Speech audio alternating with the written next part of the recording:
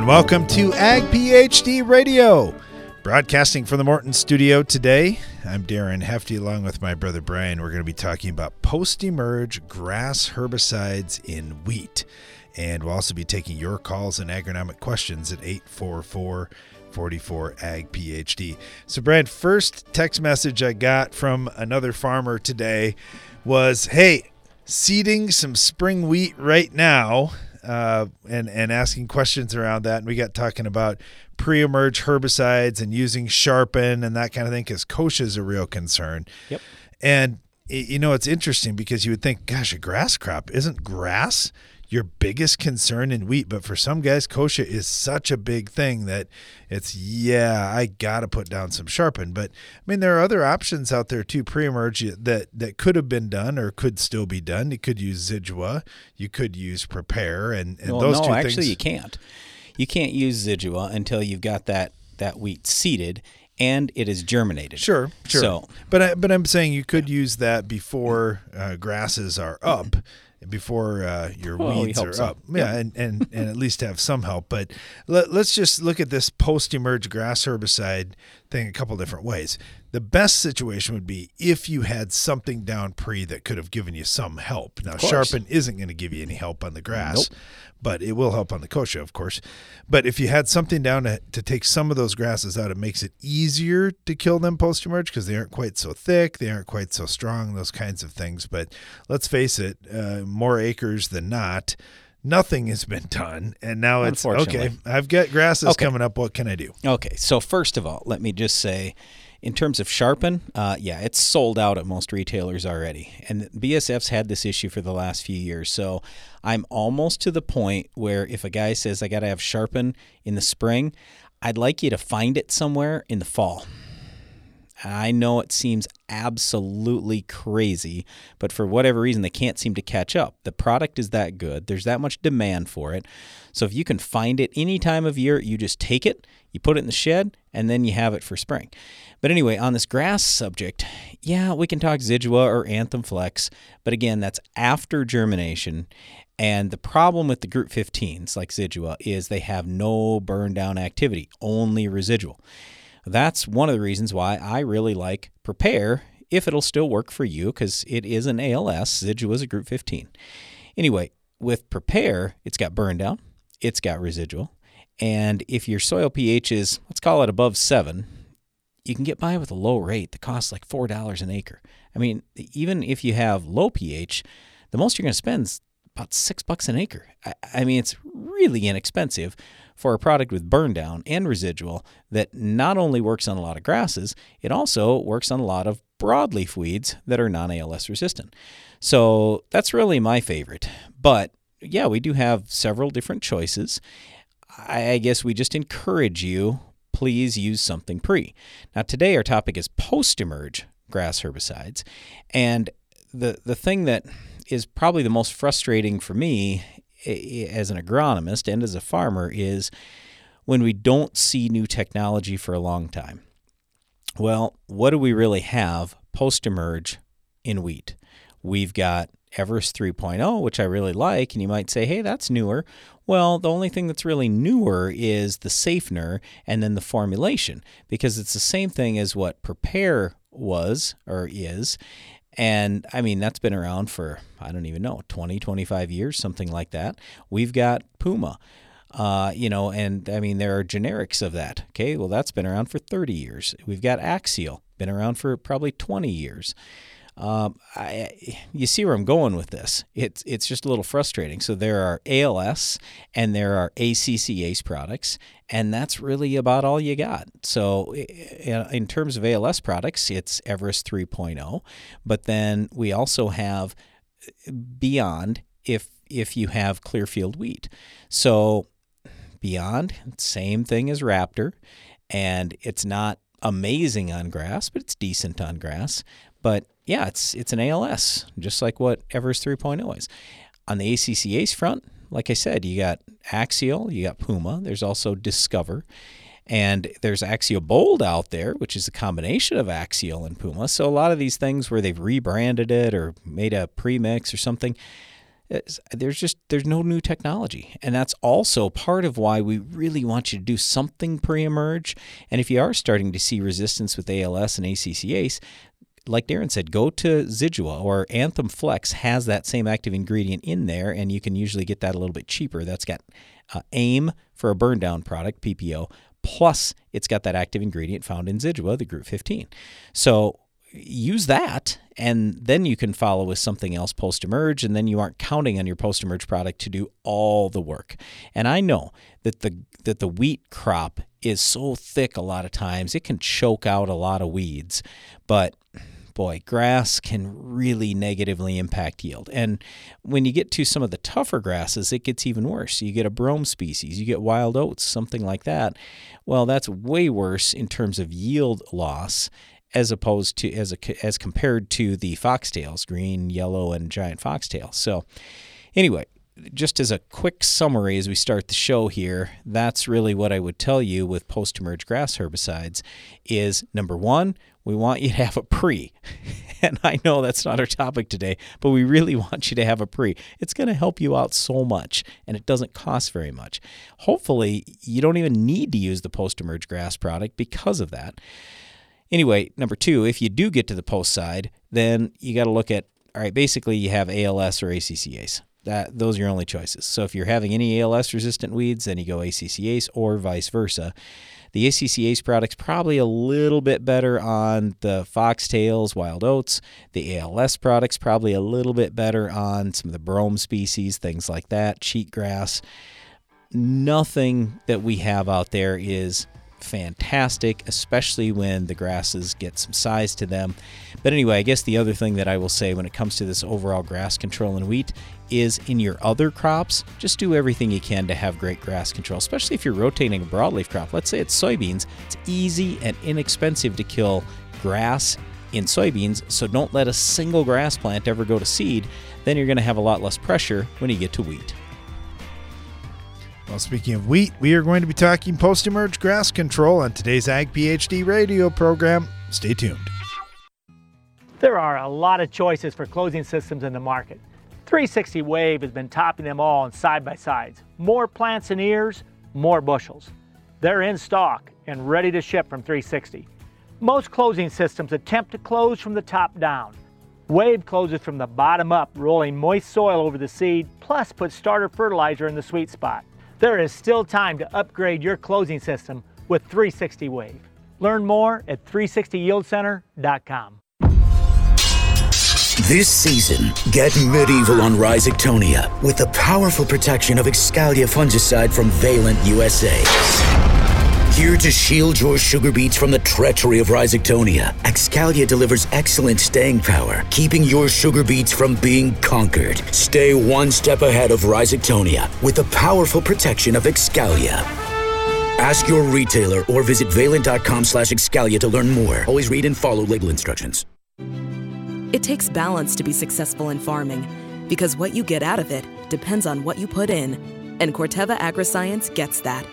Introducing Utrisha N Nutrient Efficiency Optimizer, a biological product that naturally captures nitrogen from the air.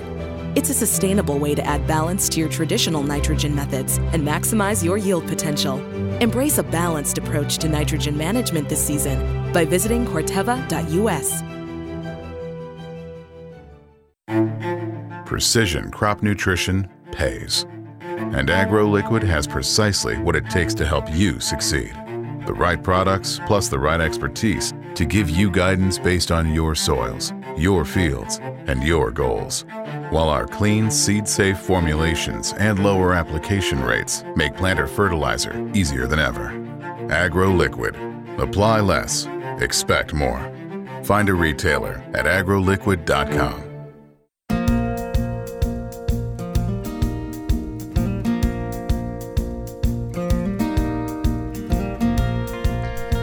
Back. You're listening to Ag PhD Radio, broadcasting from the Morton studio today.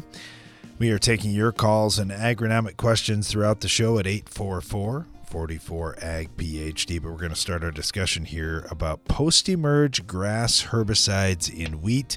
We've got Christy Sprague on with Michigan State to talk a little about that. How you doing today, Christy? Doing well. All right, first of all, let's just talk Michigan agriculture here. What grass weeds are you most concerned about if a farmer is going to be planting wheat? Yeah, so our two main grass weed problems in wheat are rough stalk bluegrass, which has really taken hold probably in the last 5 years. And then the other one is windgrass, which we typically see up in some region of Michigan. Okay, talk to us about those two particular weeds. What makes them difficult to control? One of the things that really makes them difficult to control is they're both more of like a winter annual from the windgrass side. And then actually rough stalk bluegrass is a perennial, but we do see it more or less act as kind of an annual in wheat. So we see it emerge about the time that wheat is starting to emerge, and we do get some spring emergence. So we have messed around quite a bit with some different fall applications, and we've been able to kind of get both those weeds a little bit under control with fall applications, but we can get some pretty decent control in the spring. Okay, so a lot of times when we look at these winter annual type grasses or ones that get a start in the fall, in the spring we say maybe we can suppress them. I don't know if we can completely knock them out. Is it possible to get out there early before they get too established? Yeah, and actually probably in the next couple of weeks is when we want to really be getting those grass herbicides applied, because they are, particularly with the rough stalk bluegrass, once that starts to get any growth on it, it is a lot more difficult to control, and it really starts to put that seed head out early. And one other grass that I conveniently forgot to mention is just annual bluegrass, and that is typically been a huge problem for us. And again, that's one of those things when it starts getting that seed head out, which happens early, it is a lot more difficult to control. Okay, so let's backtrack. Our listeners love this, Christy, because we do this all the time. We're like, well, the best thing would have been if we got after it last fall, and not to take the easy way out here and say, well, if we would have done it in the fall. But what do you like in the fall? What has worked well on those three tough grasses? We've actually had some really good luck with Osprey has worked out well for us. Pretty much with all three of those grasses. And depending on what the species is, we've had really good luck with PowerFlex HL, particularly for windgrass and then annual bluegrass. But with the rough stalk bluegrass, that is one where PowerFlex ends up being a little bit weaker. So it's kind of one of those things where we always say, know which grass you have so you can make sure you're making the right selection. Okay, well, here we are in the spring, and maybe some of the guys got some of those things done in the fall, so there isn't quite so much of it here, but maybe they didn't, and maybe the pressure is going to be thick. You say we've got to get going here in the next 2 weeks, otherwise it's going to be too late. What products do you like when it comes to spring applications? Really, those same ones. So Osprey has been pretty good across all three of those species.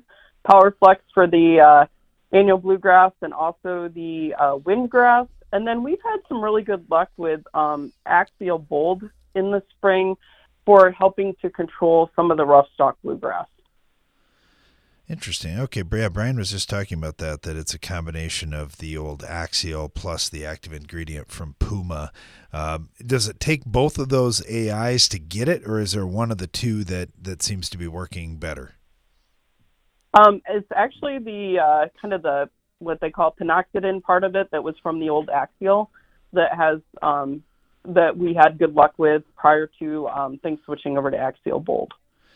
Yeah, there just aren't that many choices out there, and like you mentioned here, we've really named 3 products, and it's like, we don't have tons and tons of choices, but there are a few that are working, and that's really positive. What about some of the other grass species out there? Do you have much issue with wild oats? Do you have that from time to time?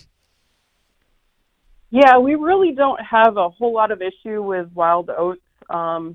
It's, on occasion we might see a few spots where it pops up, but not as widespread as some other states.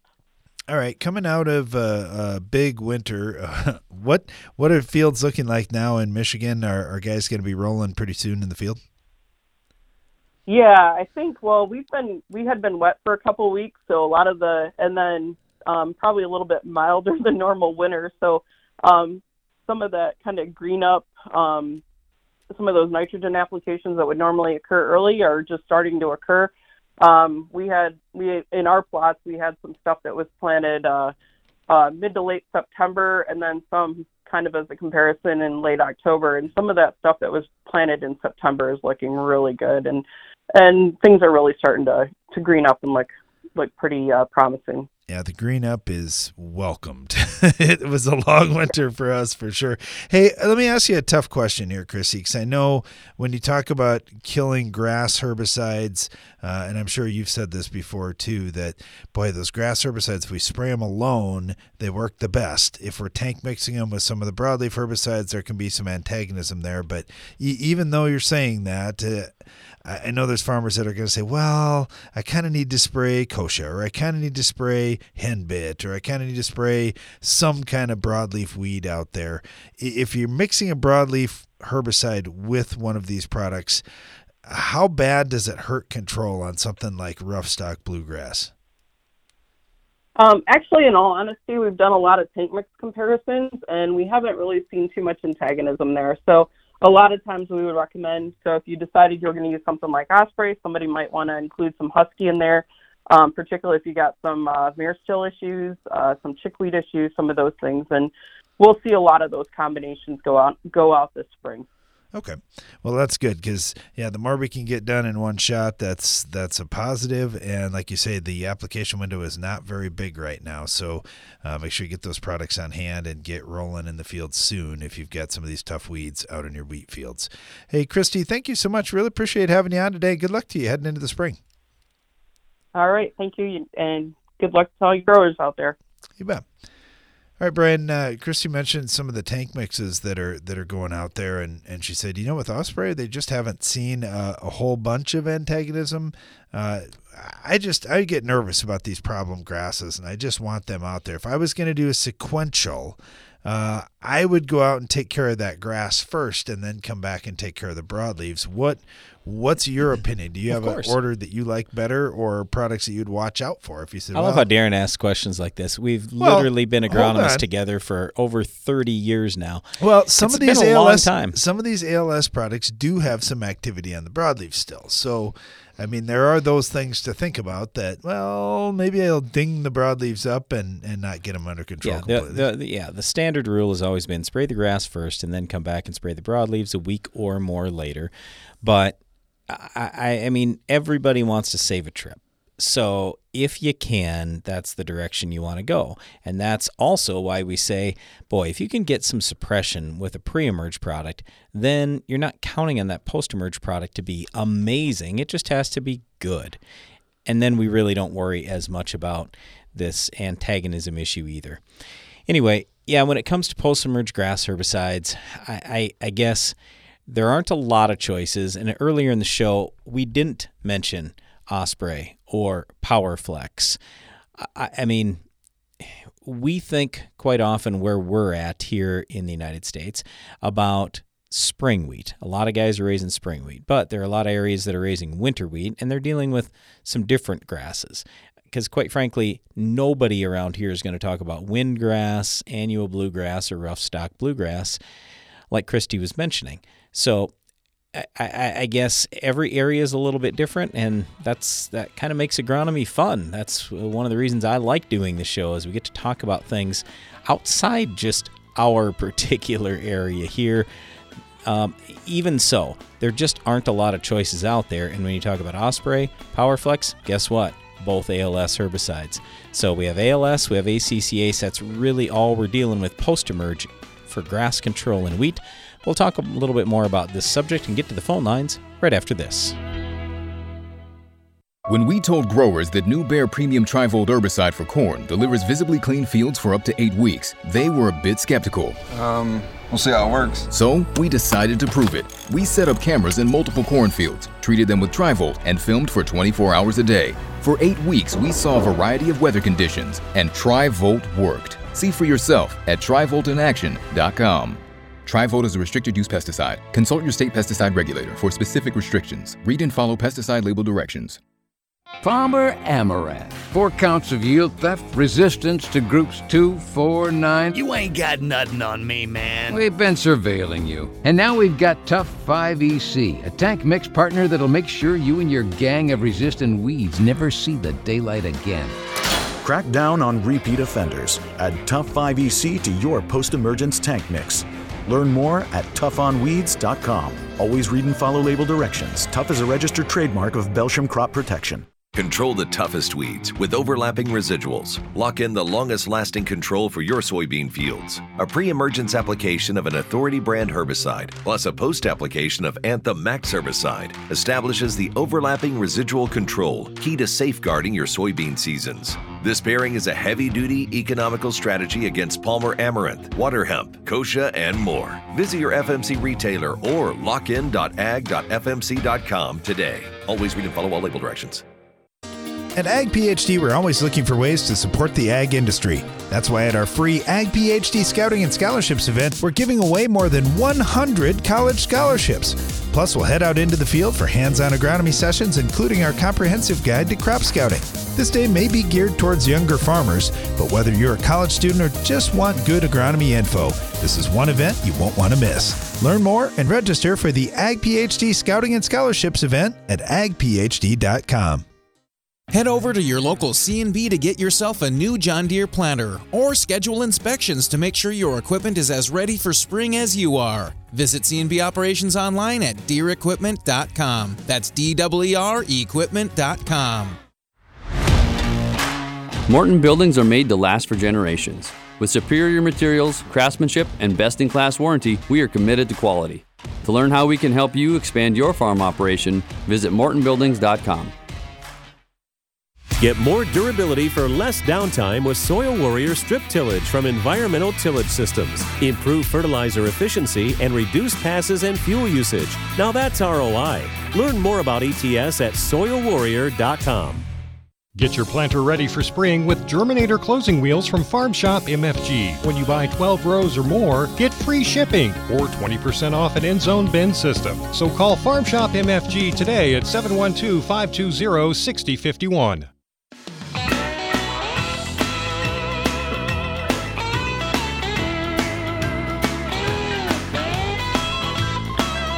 We're talking post-emerge grass herbicides for wheat. Yes, grass can be a huge yield robber. It can cause lots of problems for you out in wheat fields, so we want to get that stopped. You're listening to Ag PhD Radio, and we're taking your calls and agronomic questions throughout the show here at 844-44-AG-PhD. Set up to Saskatchewan. We got Nick on with us right now. Nick, how you doing today? Oh, not bad. So what's it look? It's disappearing fast up here.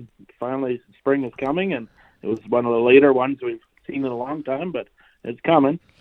Yeah, that's what I was going to ask, if spring had arrived yet, and I know it's heading that direction, so that's a good thing. And before long, as things green up, they'll also start greening up with some weeds out in the field. When it comes to the wheat portion of your rotation, what do you see for grass weeds? Do you have certain ones that you're really concerned about each year?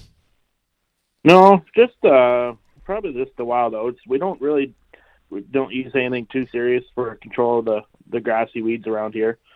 Just the basic cledenopop, and we've got nothing for resistant weeds yet here. So, been lucky that way, I guess. But we do strict fall glyphosate program and whatnot too to clean up anything fall wise, and maybe that keeps everything at bay too a bit, but. Yeah, it definitely helps, no doubt about that. And then just crop rotation in general. When you've got some decent broadleaf options, right. What's it look like this year? What kind of rotation are you going to have on the farm? We're going to take the pulses away again. This is probably the third year in a row now, and just sticking with cereals and canola. And okay. Just a half and half rotation, basically, and no pulses. All right, so canola, grass control, pretty simple. How about broadleaves? Are there any broadleaves that you say, man, I just can't get that under control on the canola side? I really got to do a great job in my wheat. I guess cleavers can be a pain, but we're lucky our area doesn't have cleavers. But that I've heard from other growers that can be a pain to control with glufosinate. But no, we're lucky. We just hit it one time with the glufosinate, and it seems to keep the job and do the job. Yeah, I guess. And so it's pretty simple up here for that. On the wheat front, any changes that you're making this year? Anything you're doing that you're finding that you say, you know what, I got to do this, this, and this, or I just am not going to maximize my yields? Just praying for rain this year. Last year we had about 2 inches, so we couldn't really do much at all. So this year, just praying for that rain to come at the right time because we didn't have much. We had some snow, but it seemed to the moisture value wasn't in it, I don't think, and it seemed to go really quick. So I think we're going to have to rely on timely rains to make stuff happen here again. But this is year number 3, I guess, for drought probably. Yeah, well, hopefully the weather patterns are changing here. At least that's what we're going into the season believing, Nick. So it can't be as dry as it's been, right? It's got to get a little bit better. Yeah, I think last time I talked to you, you guys had a drought for one time, and then it rained for 20 inches during the growing season. So it can change, hopefully. So. Yeah, it sure can. Well, when we think about this, you mentioned the fall Roundup treatment, and I think that's a big one, especially when we're not doing tillage. I know for the guys down in the Dakotas here where we're at, that fall Roundup has been really nice for knocking out some of those winter annual grasses. Yes, yeah, that's a strict. We try not to let any field not get sprayed. It seems to make such a big difference. And in crop the following year doing in crop sprays, you don't need a potent chemical to do the job. It's all easier weeds to kill, and it makes the growing season a lot easier to control those weeds. So it works really good. Yeah, I like the fall option too, because we're typically warmer. It seems like in the spring when we want to be out there, it's generally super windy and it's also cold. And it's like, oh man, we got to find a series of decent days. Our bed is so much easier to make in the fall with that fall treatment. Well, I'm glad to hear that weed control is not a big challenge, and I know we were talking just a little bit ago with Christy Sprague over in Michigan, and she was talking about a couple different weeds. For us historically here, wild oats have been one of those big ones as well, and it can sure be a yield robber if it gets out of hand. So I'm glad to hear you get under control. Sure. Yeah. Awesome. Well, good luck to you here heading into the spring, Nick. Hopefully that warm up continues, and green grass is right around the corner. Well, thank you. You bet. Have a great day. Brian, as we look at these post-emerge grass herbicides, we really have 2 families of chemistry, and Nick brought up a great point there. He said, so far, we don't have any resistance here, so all options are on the table, and that's a really good thing. It does get to be quite a challenge if one of those options goes off the table, and that's where you had mentioned Zidua and Anthem Flex earlier. That Group 15 could be that second mode of action that a lot of guys are looking for. Yeah, or third mode of action. So I guess we would just encourage you, like we always say here, rotate, use different chemistries as much as you can, and just make sure that your weeds are dead when you spray. If you have weeds that don't die, there's a chance that could lead to more resistance issues in the future. And part of this means you got to get good spray coverage. Part of it means you have to spray at the right timing. So let's talk about both of those things. First of all, with spray coverage, it's harder in wheat than it is in some other crops because of the wheat canopy. You're going to need smaller droplets. You want to have fairly good pressure. You might need to boost the water just a little bit. I'm always cautious about that as a blanket statement, though, because if everything is real small, you can't stick lots of droplets on a tiny little plant. Yeah, let's say your grass is half an inch tall or something, so you want to have concentrated droplets. So that means less water. So I'm not saying less water in all cases. I am saying real early on, maybe less water. As you get later, more water. But the fact of the matter is, if you don't have coverage, if you don't get some of the droplets on that leaf, well, you're not going to kill that plant. In terms of growing conditions, this also gets to be a challenge when we're talking about wheat, because wheat will grow early in the season, and a lot of people get excited and they go, oh man, I got all these weeds out here. They're small now. I want to get them under control now. And that's great. We're all for that. But if you're out there spraying when the weather's cold, then the herbicide isn't going to work as well. So it's fine with Roundup because in a lot of cases, people can bump the rate of Roundup. Well, if you're already using the maximum labeled rate and barely getting the control you're looking for, then what do? You can't legally bump the rate anymore. So what we would encourage you to do is be paying attention to the weather. If you've got warmer weather, and what we want ideally is this. We want over 70-degree daytime temps, and we want over 50-degree nighttime temps. That's ideal, okay? I realize you might be laughing, going, I have a difficult time finding those days. Yep, I realize that. But here's what we also want you to think about. Always spray your weediest fields on the very best weather days. If you do that, now you've got the best odds to kill all those grasses that are out there on those or in those really bad fields. Because think about it. If you've got 1,000 weeds in a whole field, who cares if you get 99% versus 95% control? I mean, you're only going to have a few grass plants left. If you've got 100 million weeds out in the field, though, you need every advantage you can possibly get. So always keep that in mind. If you can spray your weediest fields on the best days, that's really what we're after. And a lot of times people are thinking calm winds. That means my best day. Granted, I'd love to have that, and I want that. But what I mean by the best day is it's got to be warm, and it can't just be the first day things have warmed up, because your plant isn't real actively growing if it's been cold the couple of days prior to that, especially if it got down near freezing. Then that plant about shuts down, and it takes a little while for it to get going again. So it's just like when we talk Roundup all the time, we say what we really want is that nighttime temp over 50 degrees for the 2 days before we spray and the 2 days after we spray. That to me means, hey, we've now got actually pretty good conditions. So again, ideally we want 70s or above in the daytime. We want 50s or above in the nighttime. Also, if you're listening and you're in the southern United States, you're also probably laughing going, well, what am I concerned about that for? I'm more worried about drought down here. That's another thing that enters into the equation. Like for you, if you've got all kinds of heat, you got to make sure you have moisture in that plant so it's actively growing. So lots of factors lead to better control. We're going to get to the Ag PhD mailbag next. Get what you spray for. Results. Get the lasting control more corn growers trust with Anthem Max Herbicide from FMC. Apply pre-plant, pre-emergence, or early post-emergence to control tough broadleaf weeds and grasses before they cost you. For superior control with a low use rate and long residual, make the easy, high-performing choice. Visit anthemmax.ag.fmc.com to get results. Always read and follow all label directions.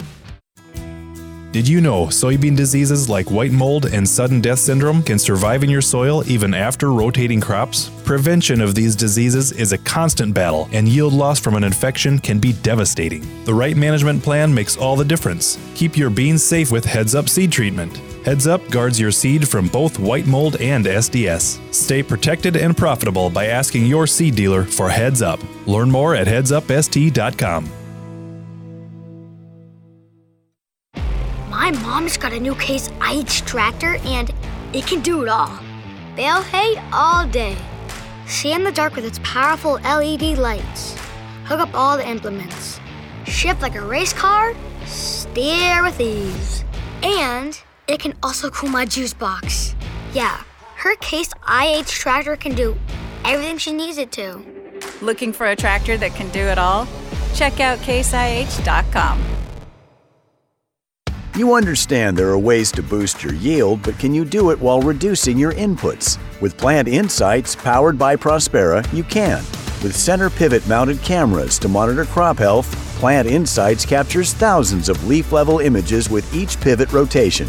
Growers receive reports to mitigate issues like pests, weeds, emergence, disease, and more. Put inputs where they matter most. Contact your local Valley dealer today or visit agtechonthefarm.com.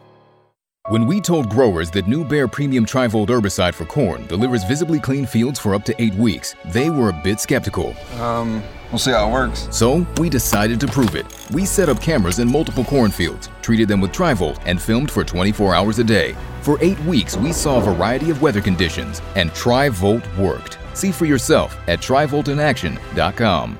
Trivolt is a restricted use pesticide. Consult your state pesticide regulator for specific restrictions. Read and follow pesticide label directions. The value of your farm building is in its ability to protect what's stored inside. From the smallest fastener to the trusses overhead, Morton leaves absolutely no detail to chance. It's how we ensure that your building stands the test of time. From concept to completion, we take pride in providing a high-quality building to last for generations. To get started on your next project, please visit mortonbuildings.com.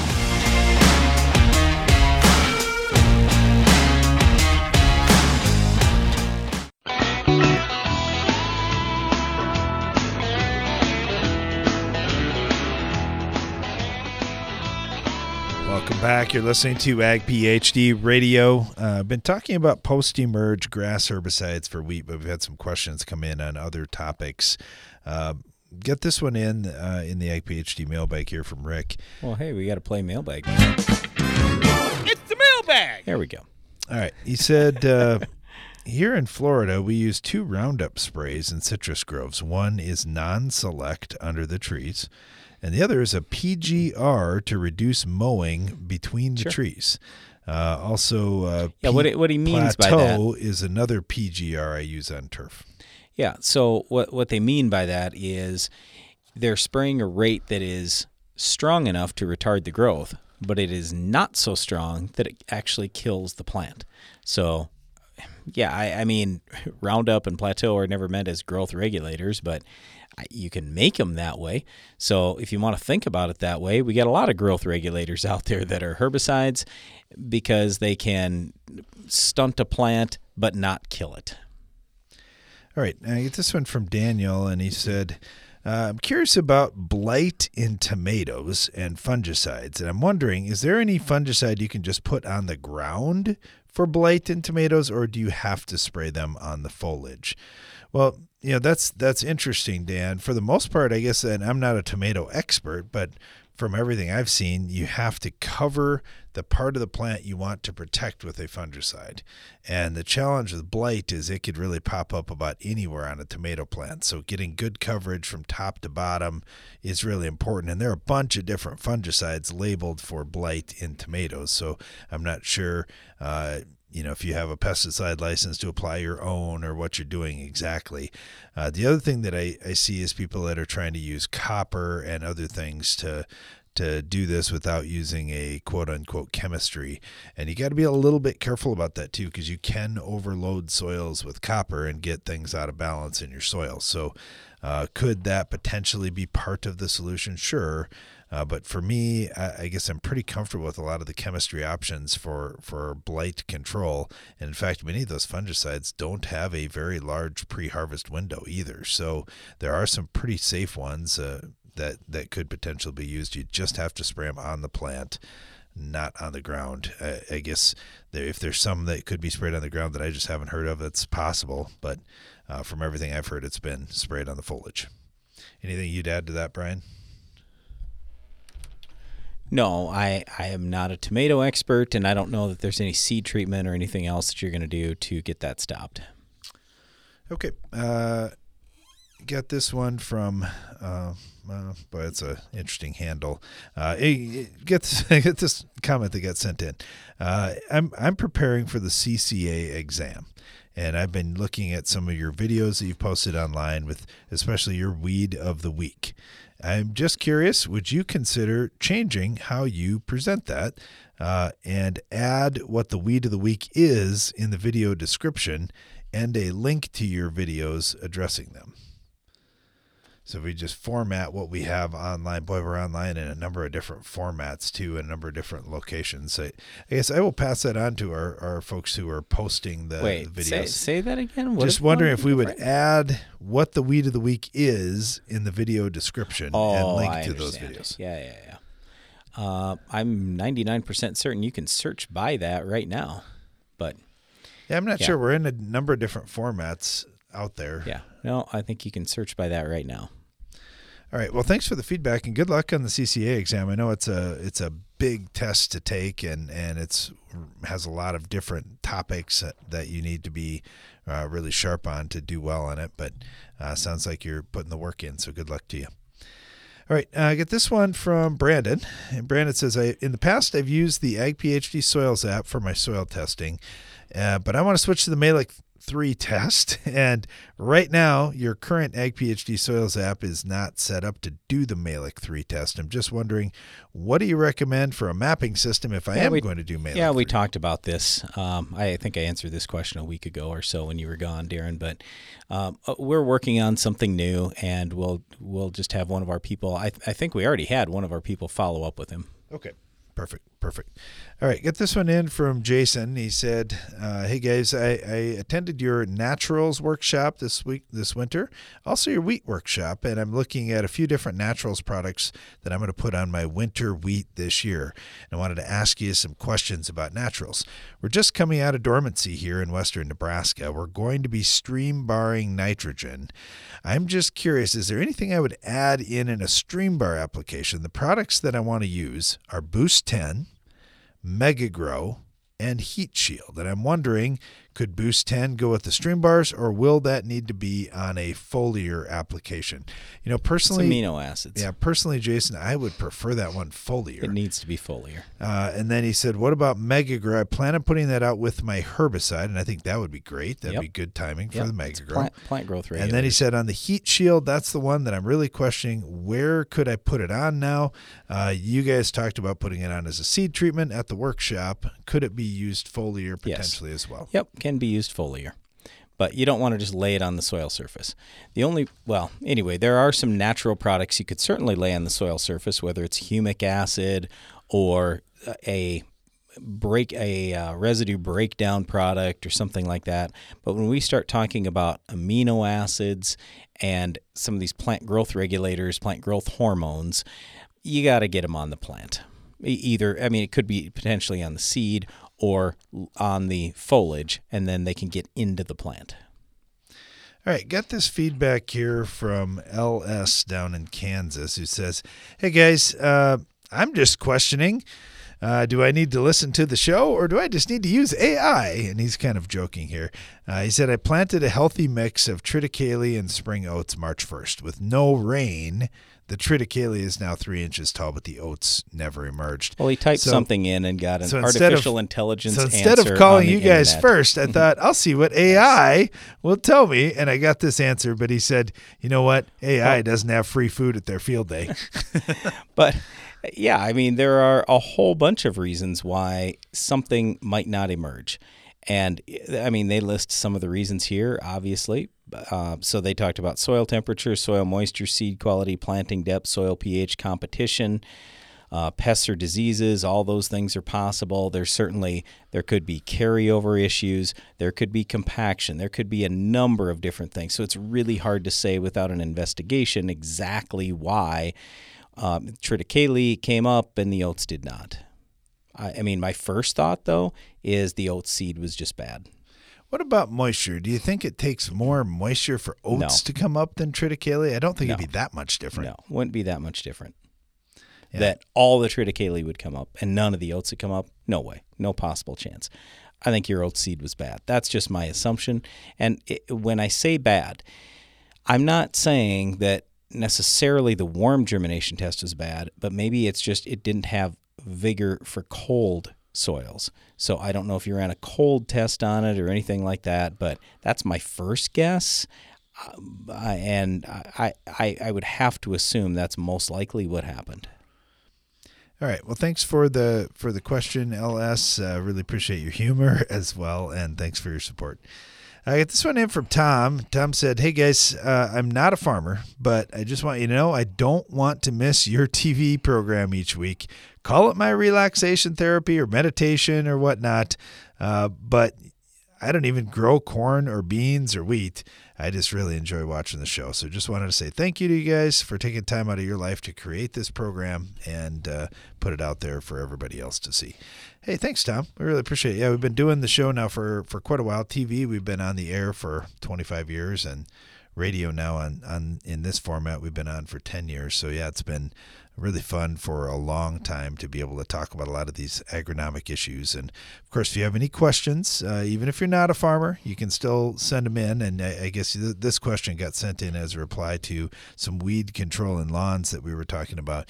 We do get a lot of non-farmers that ask questions, and many of those same things that are getting used in lawns, for example, or gardens, those same active ingredients and same techniques and practices get used in crop production too, like you mentioned, corn, soybeans, wheat, and others. So it is kind of fun to talk about how some of those things overlap a little bit. Good luck to you, Tom, this spring. Hopefully you have a great spring, great lawn, and continue watching our show. Really appreciate that. Stay tuned. We'll be right back after this.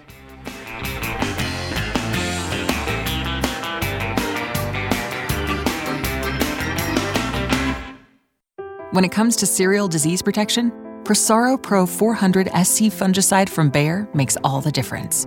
With 3 effective active ingredients for overlapping control of foliar and head diseases and a flexible application window for head scab, it's formulated to lower DON, protect yield potential, and promote superior grain quality. Prosaro Pro. The future of plant health starts here. Visit prosaropro.com to learn more. Always read and follow grain marketing and all other stewardship practices and pesticide label directions. The hard-working, independent spirit of rural America can often be isolating. It's not often discussed, but mental health issues are real. Now's the time to lead by example, talk openly, and show that a strong mind is just as important as a strong body. FMC is proud to be working toward ending the misconceptions around mental health through awareness, guidance, and action. Together, we can uproot the stigma. You won't want to miss this year's Ag PhD Field Day with guided tours of our extensive research plots, world premieres of the latest ag technologies, the highest yielding farmers on the planet, and more equipment running than ever before. The Ag PhD Field Day just keeps getting bigger and better. We'll also have great family entertainment, including a kids area, music, fantastic guest speakers, and food and drink available all throughout the day. But the best part is everything's free. Go to agphd.com to learn more for the Ag PhD Field Day, Thursday, July 27th. Win the war against weeds in your soybean fields with Fierce Herbicides from Valent USA. With 3 different formulations and multiple modes of action, you're sure to find the right Fierce product to protect your operation from tough weeds like Palmer amaranth and water hemp. Give your soybeans a strong, clean start with up to 8 weeks of residual control with the powerful pre-emergence protection of Fierce Herbicide. Ask your local retailer or visit valent.com/fierce to find the right Fierce formulation for you. Always read and follow label instructions. At Corteva Agriscience, we want to keep farms healthy and productive, today and tomorrow. That's why we're investing in a robust pipeline of naturally derived biologicals. Meet Nutritia N Nutrient Efficiency Optimizer. It's a sustainable nitrogen fixation product that facilitates crop growth and optimizes yield potential. With the fluctuation in fertilizer prices, Nutritia N is a reliable solution. It can be used alongside your traditional nitrogen program to enhance your ROI this year. For more information, visit corteva.us. This is Mike. Hey. He's getting a quick haircut at the local barber school. It's only $5. How bad can it... Oh! Yikes. Don't be like Mike when it comes to weed control. Get the job done right the first time and plan ahead with Status Herbicide. It delivers elite corn safety and reliable performance, so you don't have to deal with more problems than you bargained for. No! Status Herbicide from BASF. Always read and follow label directions.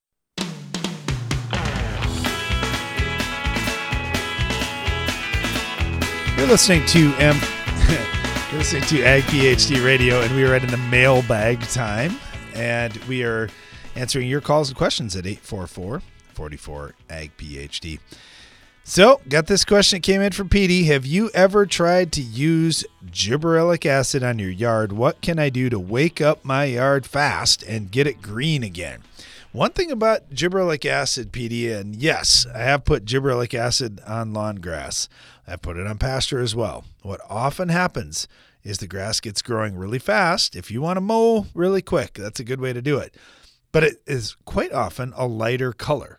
It gets growing so fast. So I would strongly recommend putting on some nitrogen at that same time and try to get all the nutrients built up as well. Or even just in advance of that time. So you want to make sure that plant is loaded up with nutrients because as a general statement, we aren't loading nutrients. And when you think about lawn grasses, that's really one of the biggest things we're going to tell you is soil test, see what you need, but just understand grass takes a ridiculous amount of nitrogen. It really likes sulfur as well, and quite often we see calcium deficiencies out there, which lead to hard soil and not as many nutrients being extracted. So that's why a lot of people will use a little bit of gypsum, which gives you some calcium and sulfate, and then they will use some ammonium sulfate, which gives you nitrogen and even more sulfate. And you might think, oh boy, we're really overdoing on the sulfur thing. Well, a lot of times we're so short in lawns because people have just focused on nitrogen that sulfur is quite often needed. And the sulfur makes nitrogen more efficient in grass, just like it does in our crops. So those would be our recommendations. Yeah, ammonium sulfate, probably some gypsum, and then obviously based on soil test, any other nutrients you might possibly need. And then, yes, you can spray some gibberellic acid, but get ready with your lawnmower because your grass will be taller. You will have to mow it more frequently, at least for the next few weeks. All right, thanks for the question. I get this one that came in from Andrew, and he said, my family farms a pretty large farm up in western New York, and we love your program, love your information. We're just curious on these soil nutrients that you often talk about. Do you have any charts that show ratios of what nutrients we should have in relation to one another? And also, what are the agronomy books that we should be reading? What do you recommend there? We want to learn more about soil fertility. Okay, so read anything that Neil Kinsey has put out. That's really good, and that'll help you on the soil fertility side. And then in terms of ratios, it's a little bit challenging because I don't know what lab you're using and what tests they are running. But we often talk about, and we don't have any set place, I don't think, on the internet where we've got a whole bunch of things because there are only a few, and we do cover those during our soils clinics and a number of the workshops that we put on. And we'll talk about them here on the radio show and on TV as well. But phosphorus to zinc is probably the biggest one, and a lot of times it's a roughly ballpark a 10-to-1 ratio. Again, depends on the type of phosphorus test and the type of zinc test you're running. Then phosphorus to copper, not a lot of people talk about that, but we do. 30-to-1 roughly. It doesn't have to be exact, but roughly 30-to-1 phosphorus to copper. Beyond that, we were just talking to one of the producers for our TV show, and he had a question about, hey, nitrogen to potassium ratio. You guys talk about that. What's the right nitrogen to potassium ratio? And we said, well, there isn't one. He goes, what? Well, why would you talk about it? It's more of a general concept that we're trying to get across. Okay, what we mean by this nitrogen to potassium thing is if you're going to really push nitrogen, you better darn well have lots of potassium out there. Otherwise, your stalk, your plants, they're not going to be able to handle it, and you're going to have lodging issues. So what we're usually saying with potassium is we want at least 4% on a base saturation test, plus you got to have however many pounds out there in that soil that are available that the crop can use immediately in order to get the yield that you're after and the stalk and grain quality that you want. So I mean, there are some of these things that we talk about where there just isn't any set deal. Nobody's going to come out and say, well, you need this 3-to-1 ratio of nitrogen to potassium or any of that kind of thing. It's going to vary so much depending on soil type, the crop, rainfall. So it does get a little bit complicated, and that's part of the reason too why you don't find some of these ratios just as a standard thing. I mean, when you went to high school and took an ag class, when you went to college and took your ag classes, they didn't just say, okay, well, the mandatory thing is you've got to have this for a ratio of these nutrients and then you're going to be in great shape. It continues to change and evolve, and it definitely does based on all these other factors, the crop, the soil, the rain, you name it. But just understand that we want nutrients in balance ultimately in the plant, because when they aren't in balance, you're going to have problems. You're going to have lodging issues, like I just said, like with the nitrogen potassium thing. But there are other issues you will have in the plant. It's the same thing. Think about human health for just a second. There isn't a set thing for every person. Not everybody is equal. But where I'm going with this is, if let's say you ate only one food and you loaded up only on one nutrient, well, eventually you're probably going to get a disease or something bad's going to happen to your body, because your body requires a lot of nutrients, just like plants do. So anyway, long answer here, but I would just say you want to continue studying this stuff, trying things on your own farm, testing things out. But nutrient balance is important for the plant, and it's also important for the soil and soil structure and soil health. All right. A question from Gerald in Northwest Iowa. He said, guys, I understand you put dairy manure on your farm. We have access to dairy manure as well, and our local dairy next to us wants to put some manure out this spring. They're going to do it with drag lines and say that will create less compaction issues than hauling it out with tanks. I'm just curious, do you use spring manure? And if so, what are some of the considerations that we should have in order to make this a positive experience? Yes, I don't love spring manure. I really like it done in the fall for a couple of reasons. Now, it's not going to be so hot. If there is an area where, we got a little too much on or whatever, it kind of dissipates after 6 months, moves in the soil, that kind of thing. So I don't worry as much about my crop safety. That's not a real big concern. The much bigger concern is just the compaction that can happen in the spring. Because for us, the frost just came out of the ground. It probably still is on the north sides of slopes right now in our fields. There's probably a little bit of frost there. Well, guess what? They're coming, I think it's in 2 weeks now, and they're going to do the same thing you're talking about, dragging hoses and putting some manure in the ground. And it's basically because the dairy, they may not have enough capacity to make it till fall. And I said, sure, I'm fine with it. So I don't remember how many acres we're going to do, 500, 600 acres, something like that. So it's no tremendously huge deal. But what we're really worried about is soil moisture. I'm going to pray for a dry week. Yeah, I guess is what I would say.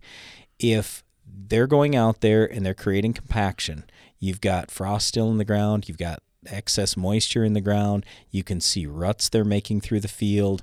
Those are the reasons why I would be concerned. But just last spring, we put a fair amount of liquid manure on, I don't remember how many acres, I'll call it 300 or 400 acres, and turned out just fine. Those crops were just fine. It was a drier spring, and I was thankful for that.